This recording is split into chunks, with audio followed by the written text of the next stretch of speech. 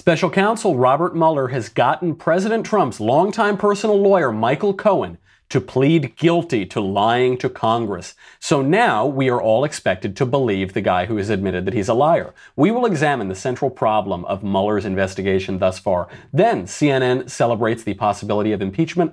Barack Obama reminds us how awful he is.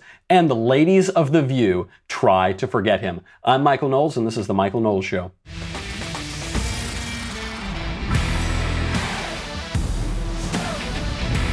Every day, another one dropping in the Mueller investigation. They're turning it on Trump. They're going for impeachment. There's a big problem in this investigation. And I'm sorry, hold on. Before we can get to the Bob Mueller investigation, we have breaking news coming in.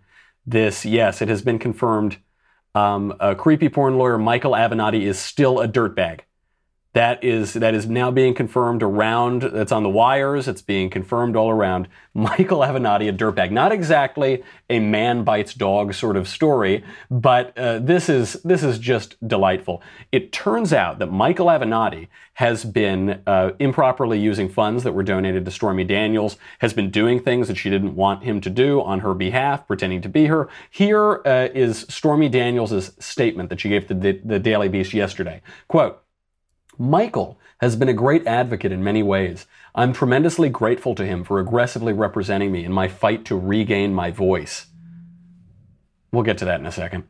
But in other ways, Michael has not treated me with the respect and deference an attorney should show to a client. He has spoken on my behalf without my approval. He filed a defamation case against Donald Trump against my wishes. He repeatedly refused to tell me how my legal defense fund was being spent. Now he has launched a new crowdfunding campaign using my face and name without my permission and attributing words to me that I never wrote or said. First, before we get to any of this, when did Stormy Daniels lose her voice? All I've noticed is Stormy Daniels talking about President Trump's genitals, giving interviews even after she took money in exchange for not describing the sexual encounter. She's going on news shows. She's going on comedy shows. I never saw Stormy Daniels losing her voice. But it's just one of those stupid slogans that lefties say that don't really mean anything. The real meat of this here, pun unintended, is that Michael has not treated me with the respect and deference an attorney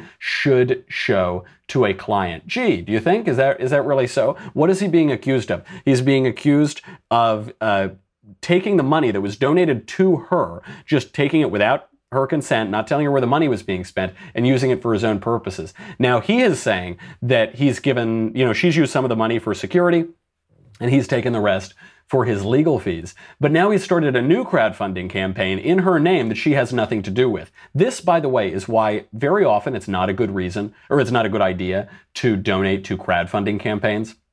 You have no idea who's running them. It might be on behalf of somebody, but you don't know where that money is going. You don't know how it's going to be spent. We're so tempted because of our compassion to just throw money at anything. But sometimes it ends up going to guys like Michael Avenatti. And this other one, he filed a defamation case against Trump against my wishes. Michael Avenatti said when he filed that defamation suit that he was doing it on her behalf. He's representing her. If he's doing that now against her wishes, that's a serious issue. I mean, that could carry legal consequences. It could carry consequences for his career.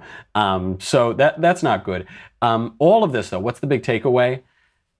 He's almost certainly going to be the 2020 Democrat nominee for president. He's all but locked it up at this point. He's abused women. He has improperly stolen charitable donations. This, I think, makes him an honorary Clinton. This is the definition of being a Clinton. He has already locked it up. Kamala Harris can go home. Cory Booker, Liz Warren, it's over. Michael Avenatti is now a Democrat presidential candidate par excellence. He's almost certainly violated the law. That's it. He's got it locked up. Congratulations, nominee Michael Avenatti. We look forward to a full and robust general election campaign in 2020 against Donald Trump. Going to be a lot of fun.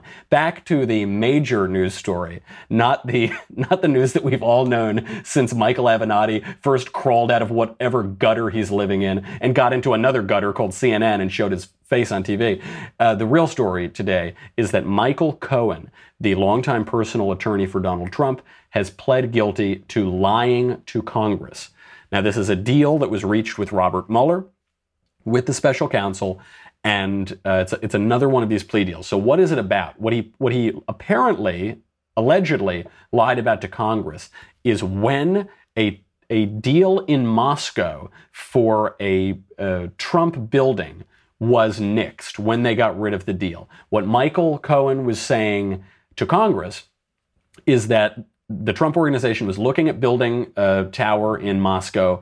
They were going to do it in 2015, and then by January 2016, by the time of the Iowa caucuses, they nixed the deal and there was no more of that.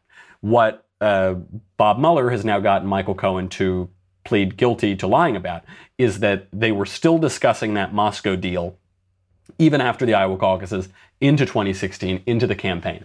So here's Michael Cohen, the guy, the personal lawyer and the lawyer for the Trump organization, who is coming out and saying, I lied. Trump was trying to do a deal in Moscow during the campaign. He is totally turning on Trump here. And for that, to figure out some of this reaction, we can turn now to President Trump's last interaction with Michael Cohen. If you're a rat, then I'm the biggest mutt in the history of the mafia. He's got a lower voice than I remember seeing at those White House conferences. But that is what it sounds like. It does sound like it's these mob dealings. They're building the building. They got to talk to the enforcers in Moscow. You got Bob Mueller. He's forcing these guys to start lying, to start telling narratives. Okay, right, whatever. What did Mueller actually file? In this filing, he said, quote, in truth and in fact, and as Cohen well knew, Cohen's representations about the Moscow project he made to House and Senate Intelligence Committees were false and misleading. Cohen made the false statements to give the false impression that the Moscow project ended before the Iowa caucus in the very first primary in hopes of limiting the ongoing Russia investigations. So that's the false statement. The false statement is maybe the Moscow talks in some form or another went on longer than January 2016. Maybe Trump stopped talking about it in January 2016, but people in the Trump organization were still pursuing it. Maybe there was an email that went out to some developer in Russia. Maybe, who knows? Who knows? My question is, who cares? Who cares if it ended in January 2016 or February or March? Where is the law that says that a presidential candidate can't continue to own a business and he can't continue to build his international real estate empire overseas while he's running for president? He's not even the president yet. He's just running, during or after the Iowa caucuses. President Trump takes this same approach. Here is Trump responding to the latest Mueller plea deal. We had a position to possibly do a deal to build a building of some kind in Moscow. I decided not to do it. The primary reason, there could have been other reasons, but the primary reason, it was very simple. I was focused on running for president. There would be nothing wrong if I did do it. So two statements in there, two things to look at. He says, I dropped the deal in January. So the rest of us think, well, why would he drop that deal? It could be a lucrative deal for the Trump organization. Why end it? Because he was focused on running for president. Fair enough. Let me tell you, if you've ever been on a campaign, even a congressional campaign or a local campaign, they are exhausting. When you're running for president, you don't sleep for 18 months. So fair enough. They're not going to pursue this. They'll do it at a later time. Okay. But then he gives it an alternate theory, which is, let's say he did do it. Let's say that he was trying to build this building in Moscow afterward. So what? Where's the law? Who cares? Now, we have this intuition that it's against the law. We have this intuition that it's wrong. What if John McCain were building a building in Moscow? What if Barack Obama did it? What if Hillary did it? Okay, fine. This is what happens when you have a businessman as president. We haven't had businessmen as president in I don't know the last time we had a businessman as president. Truman, maybe? Truman was a haberdasher or something like that? When was the last time? We've just had career politicians. Barack Obama never held a private sector job in his life, basically. George W. Bush, he owned a baseball team, but he was governor. He was a politician. Came from a political dynasty family. Bill Clinton only ever ran for office. Right after law school, ran for attorney general. Did that track. George Bush Sr. He was an oil man in his young days, but then he was a career politician after that. He'd already finished his business dealings by the time he was running for office. Before that, it goes on and on. Ronald Reagan was a movie star, so on and so forth. Donald Trump is a businessman. Not in the way everybody has business interests. His business is business. He had a TV show about all the business he did. He's worked in so many different industries: casinos, real estate, golf courses, vodka, that didn't last long, steaks, television. He's worked in all of these different industries. And so his business is business. And when you got a businessman, businessmen have business interests all around the world. And that's perfectly fine. It's a nice thing to have a businessman in government. Government moves very slow. It's inefficient. It isn't terribly connected to the real world. When you get someone in there from the private sector, things move a little faster, like we've seen in this administration. Okay, why does Mueller care? What does this deal in Moscow have to do with the Clinton campaign and hacked emails? And what does it have to do with anything? What does it have to do with the Trump campaign? You know, if the idea is that he was continuing to pursue this building at the time, okay, so then we're told that the Russians decided to help Trump become president so that he wouldn't return to the private sector and build that building in Moscow. Is that the implication? This is the trouble with this whole Russia narrative, is they're trying to construct a coherent storyline out of random, disparate events that have no connection to one another. So then the question is, why is Michael Cohen going along with all this? Michael Cohen once said something to the effect of he would take a bullet for Donald Trump before he'd rat, and then the dirty, rotten rat is ratting. So what is his incentive? President Trump explains that too. Go back and look at the paper that Michael Cohen wrote before he testified in the House and/or Senate. It talked about his position, what he's trying to do, because he's a weak person and not a very smart person. What he's trying to do is end, and it's very simple. He's got himself a big prison sentence, and he's trying to get a much lesser prison sentence by making up a story. Now, here's the thing.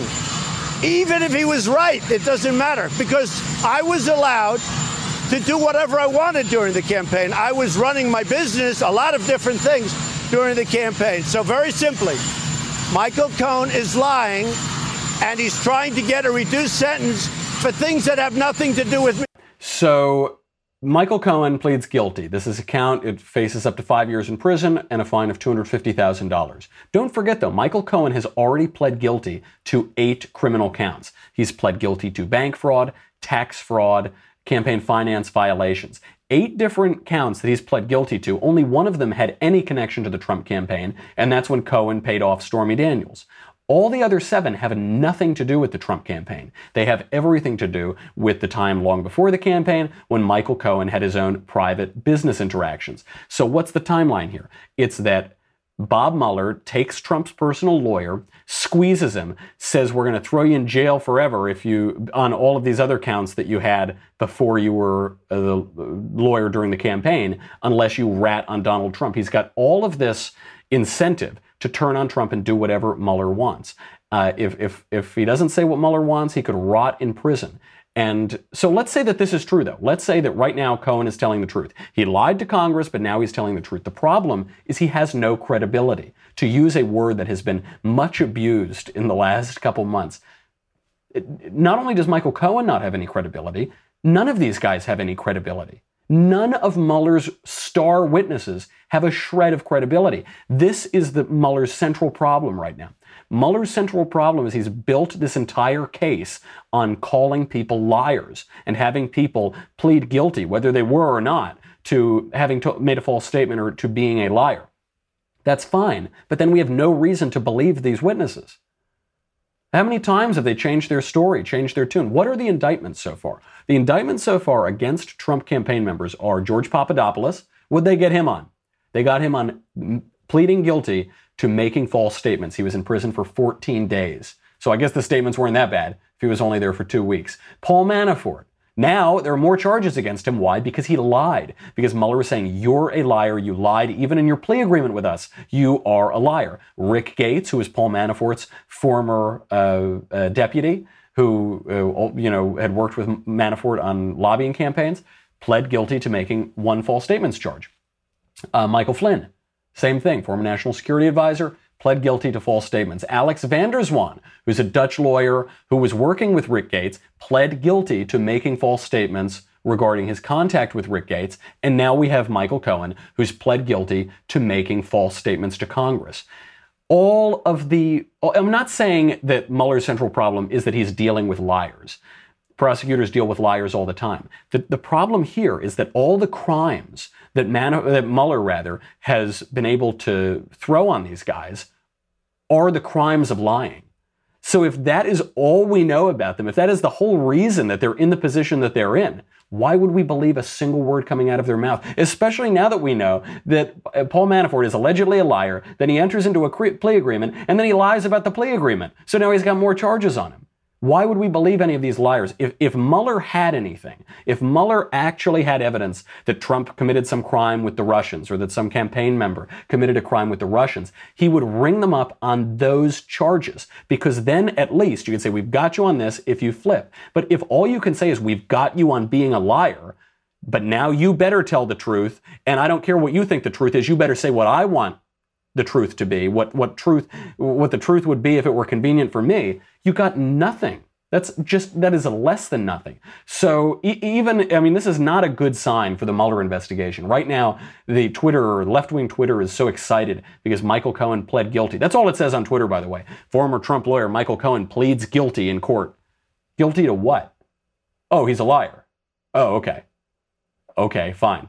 Oh, I wonder what he'll say now. Maybe he'll talk about when he was abducted by aliens and go to planet Zebulon 7. There's no credibility at all. Nevertheless, CNN won't let this get them down. CNN's Jeffrey Toobin is so excited he can just smell the impeachment coming.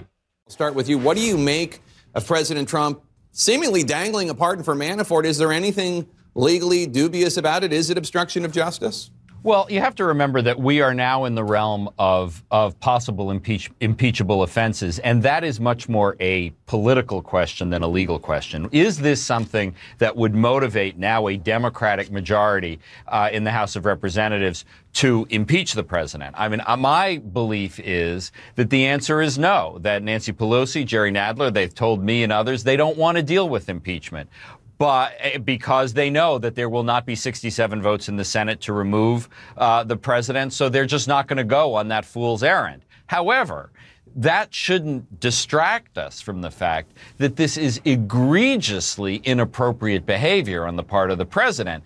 It is all but an encouragement to tell to Paul Manafort to stop cooperating, to don't get involved with Mueller, to take your punishment. I will take care of you later. It's egregiously wrong, but is it something that will lead to impeachment? I don't think so.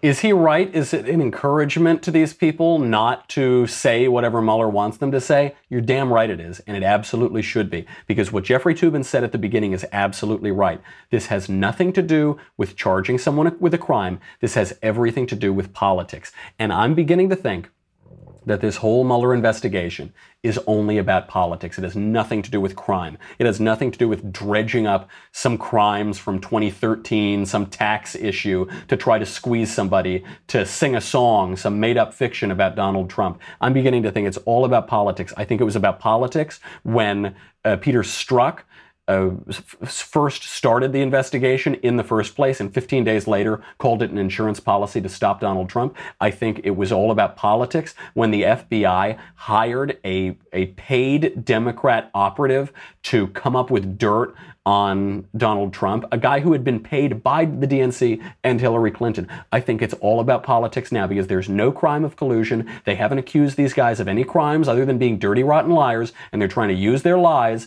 to create the aura that Donald Trump is a bad guy and he should be impeached from his office. That's what it's about.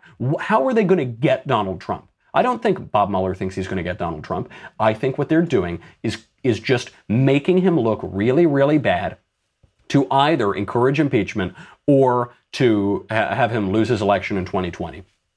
All about politics. It's always about politics with these guys. Reminds me of the Obama administration when everything was about politics. And you have to watch this. He reminds you how terrible that administration was. He was giving a talk at Rice University. Now, Barack Obama is lambasting our founders. He's taking credit for things that he has no business taking credit for. Here's Barack Obama on identity politics. You start getting politics that's based on that person's not like me, and it must be their fault. And you start getting a politics based on a nationalism that's not pride in country, but hatred for somebody on the other side of the border. And you start getting the kind of politics that does not allow for compromise. Politics does not allow for compromise. From Barack Obama, who said, I won't work with Republicans. I've got a pen and a phone and I'll do whatever I want. That's unbelievable. He says that we hate people on the other side of the border. We don't hate people on the other side of the border. We like them on the other side of the border. We want them to stay on the other side of the border. The other side of the border is where they belong because they're not American citizens. We don't even hate them when they get here. We give them an insane amount of welfare. We treat them very well. We arrest them for committing crimes, and we still don't even deport them. What an outrageous calumny to say about his fellow citizens. But that's Barack Obama. That's all he does. Talks about now. So he's able to strictly lambast President Trump, even during this very successful time in office. But he does this amazing thing where he takes credit for all the good stuff that Trump does, and he foists all of the bad stuff that he did onto Donald Trump. Here is Barack Obama talking about trying to take credit for the oil and natural gas explosion. I was extraordinarily proud of the Paris Accords because, look, I know, I know we're an oil country, and we need American energy, and by the way, American energy production. You wouldn't always know it, but it went up every year I was president, and that whole. Suddenly, America's like the biggest oil producer and the biggest gas. That was me, people. I just want you to. So. Two thoughts here. One, Barack Obama, the guy who said individuals can't accomplish anything and you didn't build that and government does everything, is now saying, I built that. That was me. Direct quote. But two, that isn't true. That is just flat out wrong. The production of oil by the federal government on federal lands during Barack Obama's presidency was flat. It didn't happen. There was no growth.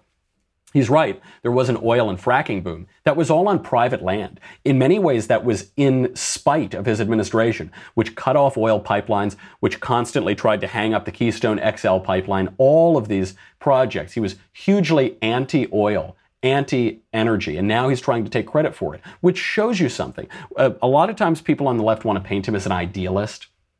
Oh, he's an idealist. He's too academic. He's too good for this world. No, he's a hack, despicable Chicago politician is what he is, who's willing to take credit for things that he ostensibly opposes when it suits his purposes because his administration was an utter failure. His legacy has been erased, and he's nobody. He does these speaking things, and I remember that he exists. When I don't see him on TV for more than 3 days, I forget he ever existed. His administration was that meaningless. And he goes on. He can't give it up. Here's the rest of the talk.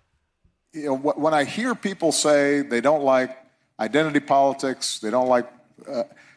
I think it's important to remember that identity politics doesn't just apply when it's black people or gay people or women. No. The folks who really originated identity politics were the folks who said, 3/5 clause and all that stuff. That was identity politics. That's still out there. Maybe that was a little too controversial for Houston, but. That's what they said. Barack Obama, constitutional lawyer, allegedly. The framers of our Constitution, apparently they said 3/5 clause and all that stuff. That's what they said. Not quite the eloquence of Alexander Hamilton, is it? No, of course not. Barack Obama, though, he's using this little trick that lefties do, and particularly lightly educated, lightly informed lefties, which is they'll just say a slogan. So he didn't actually make a statement. He said identity politics are the people who say, 3/5 clause and all that stuff. No. What did they say? What is the 3/5 clause? He doesn't say that because it undercuts his entire point. The 3/5 compromise was a compromise between slave states and free states. really, I suppose, really the future slave and free states, the North and the South, states with big slave populations wanted to count slaves as whole human beings. Now, what Barack Obama is trying to imply is that slaves we considered black people to only be 3/5 of a human being. That is not what it was about at all. In fact, it was just the opposite. The slaveholders wanted to count slaves as full human beings because then their states would be more populous and they would have more representation in the federal government.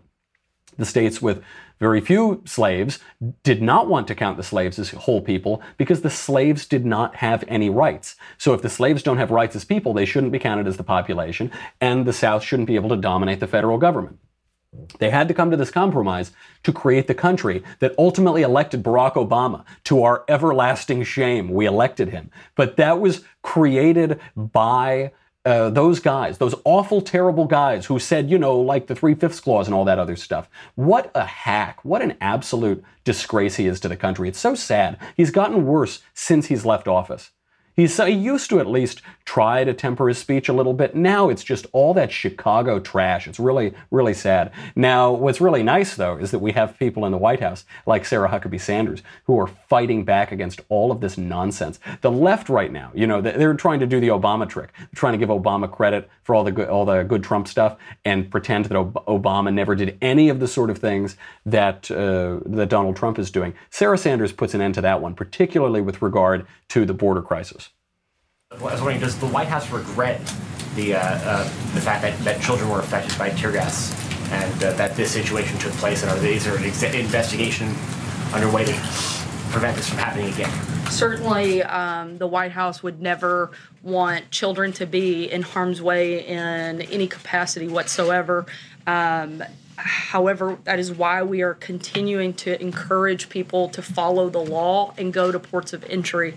Law enforcement officials have used appropriate non-lethal force to protect themselves and prevent an illegal rush across the border. And let's also not forget that this isn't the first time that non-lethal force like this has been used. In fact, tear gas was used on average once a month during the Obama administration for very similar circumstances. In fact, they were actually for far less circumstances because they didn't have the same numbers in the mass rush that we're seeing in this caravan take place. Once a month during the Obama administration. How do you like that? How do you like them apples? Because now you're seeing it being used because people are throwing rocks at Border Patrol. They're trying to climb over and invade and run through. So they're using tear gas. Barack Obama used tear gas much, much more. But first of all, you didn't hear a peep about it at the time. Because the left doesn't really care. They just hate Trump, and they hate when conservatives have effective government. But where are the journalists on this? Why don't they mention this? Why don't they talk about it? Finally, we're pushing back. It used to be that ex-presidents didn't criticize the new president because it's undignified. Well, Barack Obama blew that out of the water. He won't stop criticizing him.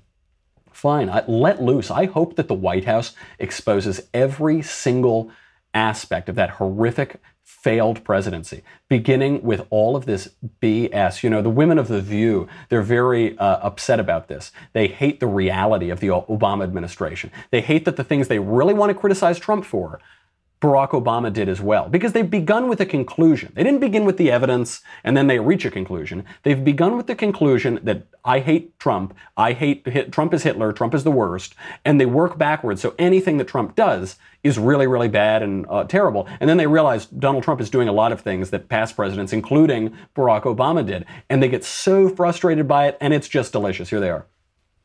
Check. President Obama is no longer in office. Exactly. President Trump is in office, and he's destroying the country. And he's destroying the country. And this "but Obama" defense, doesn't work for me. That's not to say using tear gas. I think it's immoral when you're using tear gas against children. But ProPublica just found that the Trump administration has secretly continued to separate kids from their families. The Obama administration never did that. But I'm just... the ACLU says that kind of separation is unprecedented. So this whole, but Obama did it, I don't care what Obama did. I don't care what Trump is doing right now. I think it's straight.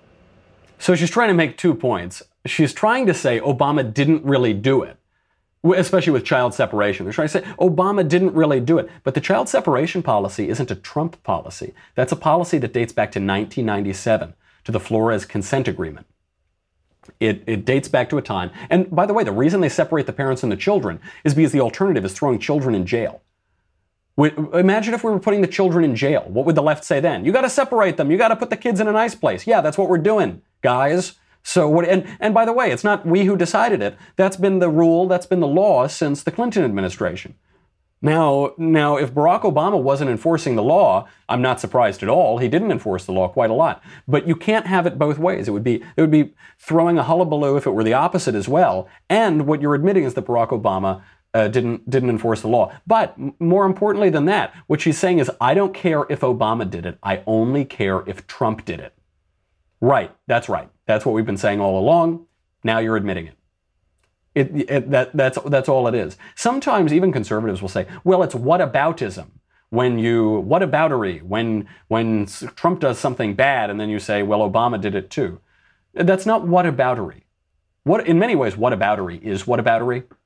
To bring up whataboutism is a whataboutism. But what we're pointing out here is that this is the law, and that this is a law for a good reason, and that this has been standard policy.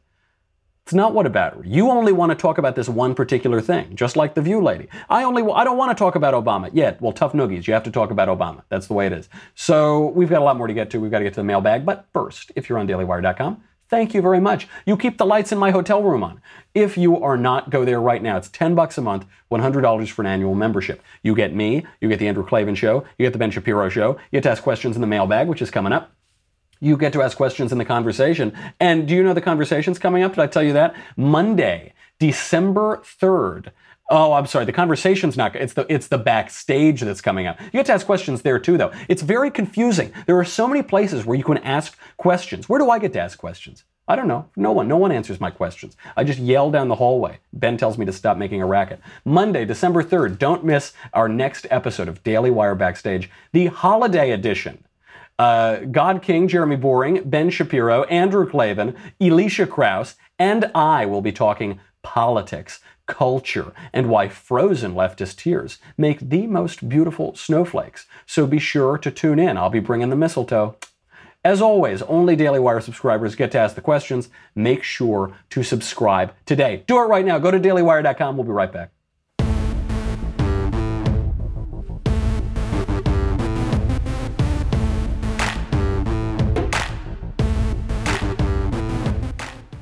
I'm going to get through all of these today. From Scott.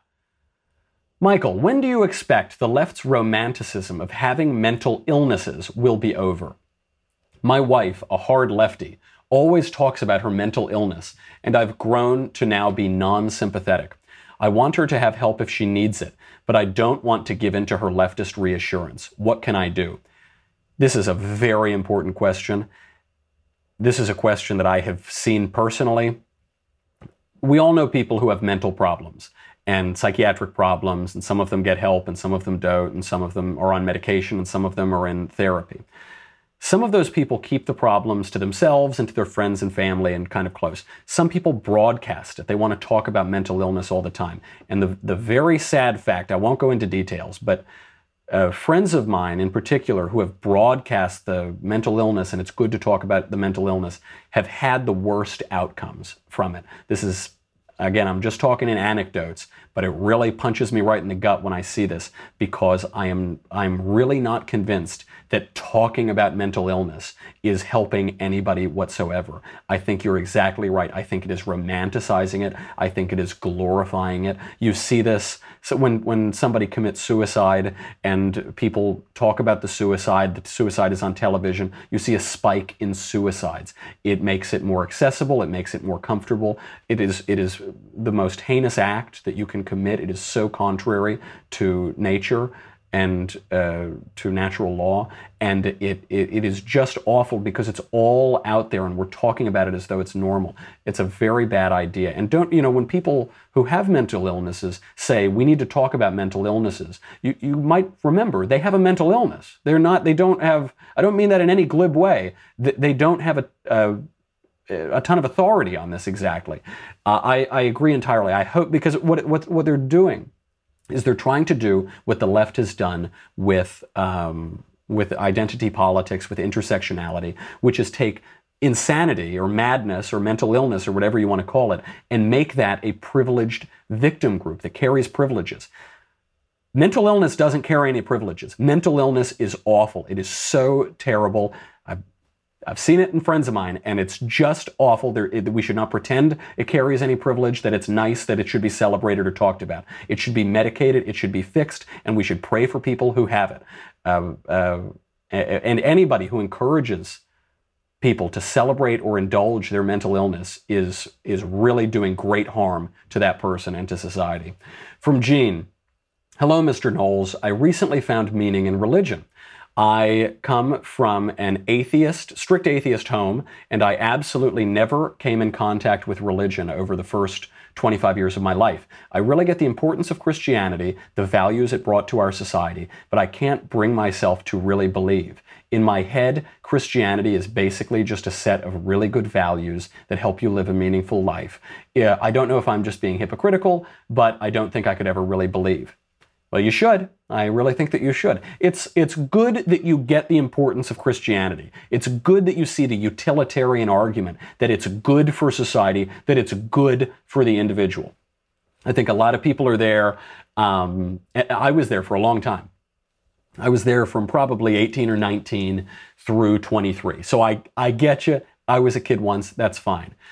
What you have to ask yourself is, why is it good for society? Why is it good for individuals to believe that God, the divine logic of the universe, the only begotten Son of God, was incarnate in the year, right around the year 0, in Bethlehem, and became man and died for our sins, and then was resurrected and conquered death? Why does that value matter? Why do the values that come from that matter? If it produced good values, then what was it? Did it really happen or did it not really happen? Is Jesus a man who walked on the earth, who was crucified, died, and was buried, and resurrected on the third day, and conquered death and redeemed us from our sins? Or is it just a story? Is it false? If it's false, give me the evidence that it's false. I don't see much evidence. I see a lot of evidence that it's true. If it's good for society, then why isn't it good for you? What is good about that? The one way that you can maybe get yourself to believe is to read apologetics. This is what I did, because what it sounds like is that you're having, you've had the intellectual conversion, but you haven't had any spiritual movement. That's fine. We've all been there. Read Mere Christianity by C.S. Lewis. Read Orthodoxy by Chesterton. Read really anything by those guys. Read Hilaire Belloc. Read the more modern apologists. Then pray. Then go to church. Drew has this thing. He says, how to find God in 60 days. Act as though God exists. Pray. Take care of yourself. That sort of thing. See what happens after that. I have great hope that you will find that it's not just useful, but that it's useful for a reason. From Elliot. Hi, Michael. With the Democrats taking the House, do you see a path for us to get funding to build the wall in the next 6 years, assuming Trump's re-election? Or has that dream passed into the great blue yonder? There is hope, which is that we need to shut down the government and get the wall funding right now, this second. That's the only way we're going to get it. We're not going to take the House back in 2020, probably. Historically, that would be very unlikely. So do it now. Shut down the government, get funding for the Justice Department and for DHS, get the money to build the wall, not a quarter of the wall, not half the wall, build the whole wall. Do it now. Who cares? If we shut the government down, it redounds to our benefit politically. Either way, either we get the wall, which is good, or Democrats let illegal aliens, 1/3 of whom have sicknesses, HIV, hepatitis, lice, all this sort of things, pour over to the border. Caravans full of criminals just pouring over the border. Either way, we win. From Will. Hey there, Mr. Noels. Noels. Get it? I get it. Christmas is coming. Anyway, the BDS movement against Israel seems to be catching on more and more at U.S. universities. Do you foresee a time in the near future, whenever a Democrat is elected president, that an official BDS-like strategy could be implemented as official U.S. policy? Thanks, big fan of your work. Oh, yes. Certainly I do. The Democrat Party is hostile to Israel. They are electing people now to the Congress, to the leadership of the Democrat Party, who are hostile to Israel, who don't like Israel. Louis Farrakhan called Jews termites. Barack Obama smiled in a photo with him in 2005. That's what we're talking about here. They've so far sort of kept a lid on the Jew hatred in the Democrat Party, but even that is starting to crack. You've got Alexandria Ocasio-Cortez calling Israel an apartheid state. She's the darling of the party, and she's not just a popular darling. She's a darling of the fundraisers of that party, too. She was flying all over the country, raising money for Democrats and campaigning for them. There is certainly a chance that the Democrats follow the line of the United Kingdom and various European countries and condemn Israel and try to promote some Arab state in what is the nation of Israel. We should be very careful about that. That would be a terrible thing for an American ally, for the entire region, and for justice. From Adrian, Dear Michael, master of all things Kofefe, I would like to get your take on tattoos. Would you? Are you sure you'd? Okay. My mother has always been a very devout Catholic and has always been against tattoos. She would always quote the part from the Bible that says that our bodies are our temple, so we need to keep them clean. I've recently felt the urge to get one, but would like to hear other people's opinions as well. And you have been my go-to for most things that have to do with the Catholic faith. Love the show. Keep up the good work, Adrian. I'll give you an answer. I don't know if this is exactly the Catholic answer, but this is just my answer broadly. If you are a Marine or a convict, get a tattoo. You should have a tattoo.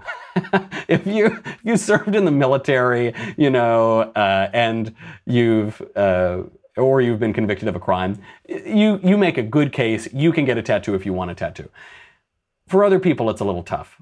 Look, could I wear a tattoo? Could I wear a face tattoo like Mike Tyson? No. I just don't. I don't have the body for it. I don't have the personality for it. It's not going to work.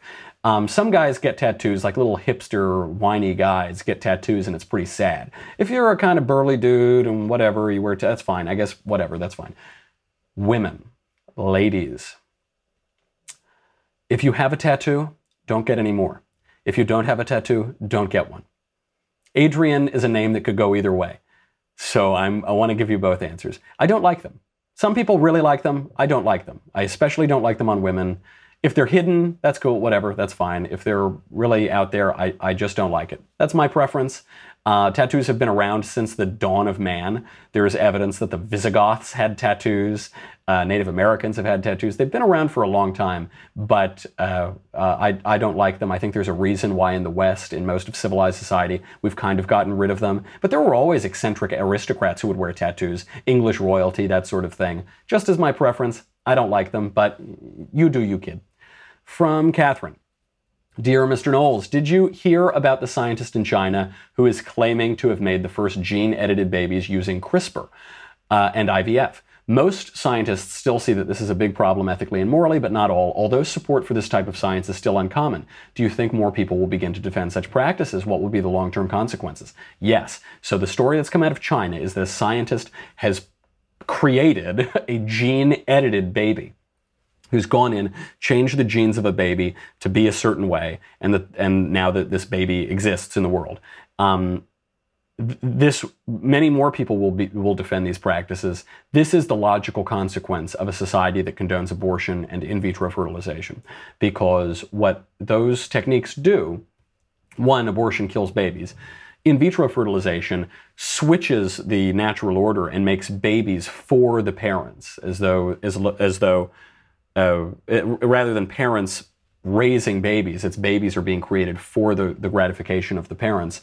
And in vitro fertilization, you can kind of pick what you want. I'm not saying everyone who does this does that, but very frequently you fertilize a number of eggs. You've got the little individual humans that will be implanted, and you can pick which ones you want to keep and which ones you don't want to keep. And if you choose to keep all of them, you end up like Octomom, and you have eight kids in you. That's a rarity.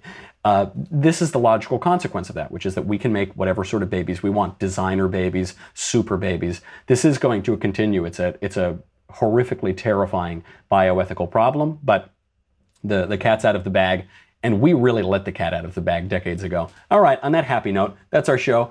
Enjoy the weekend.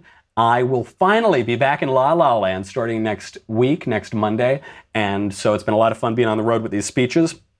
Be sure to tune in because we're going to be doing backstage then as well. In the meantime, I'm Michael Knowles. This is The Michael Knowles Show. Try not to get indicted by Bob Mueller over the weekend.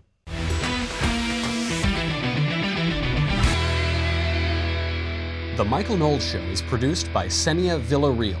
Executive producer Jeremy Boring. Senior producer, Jonathan Hay. Our supervising producer, Mathis Glover. And our technical producer is Austin Stevens. Edited by Jim Nickel. Audio is mixed by Mike Coromina. Hair and makeup is by Jesua Olvera.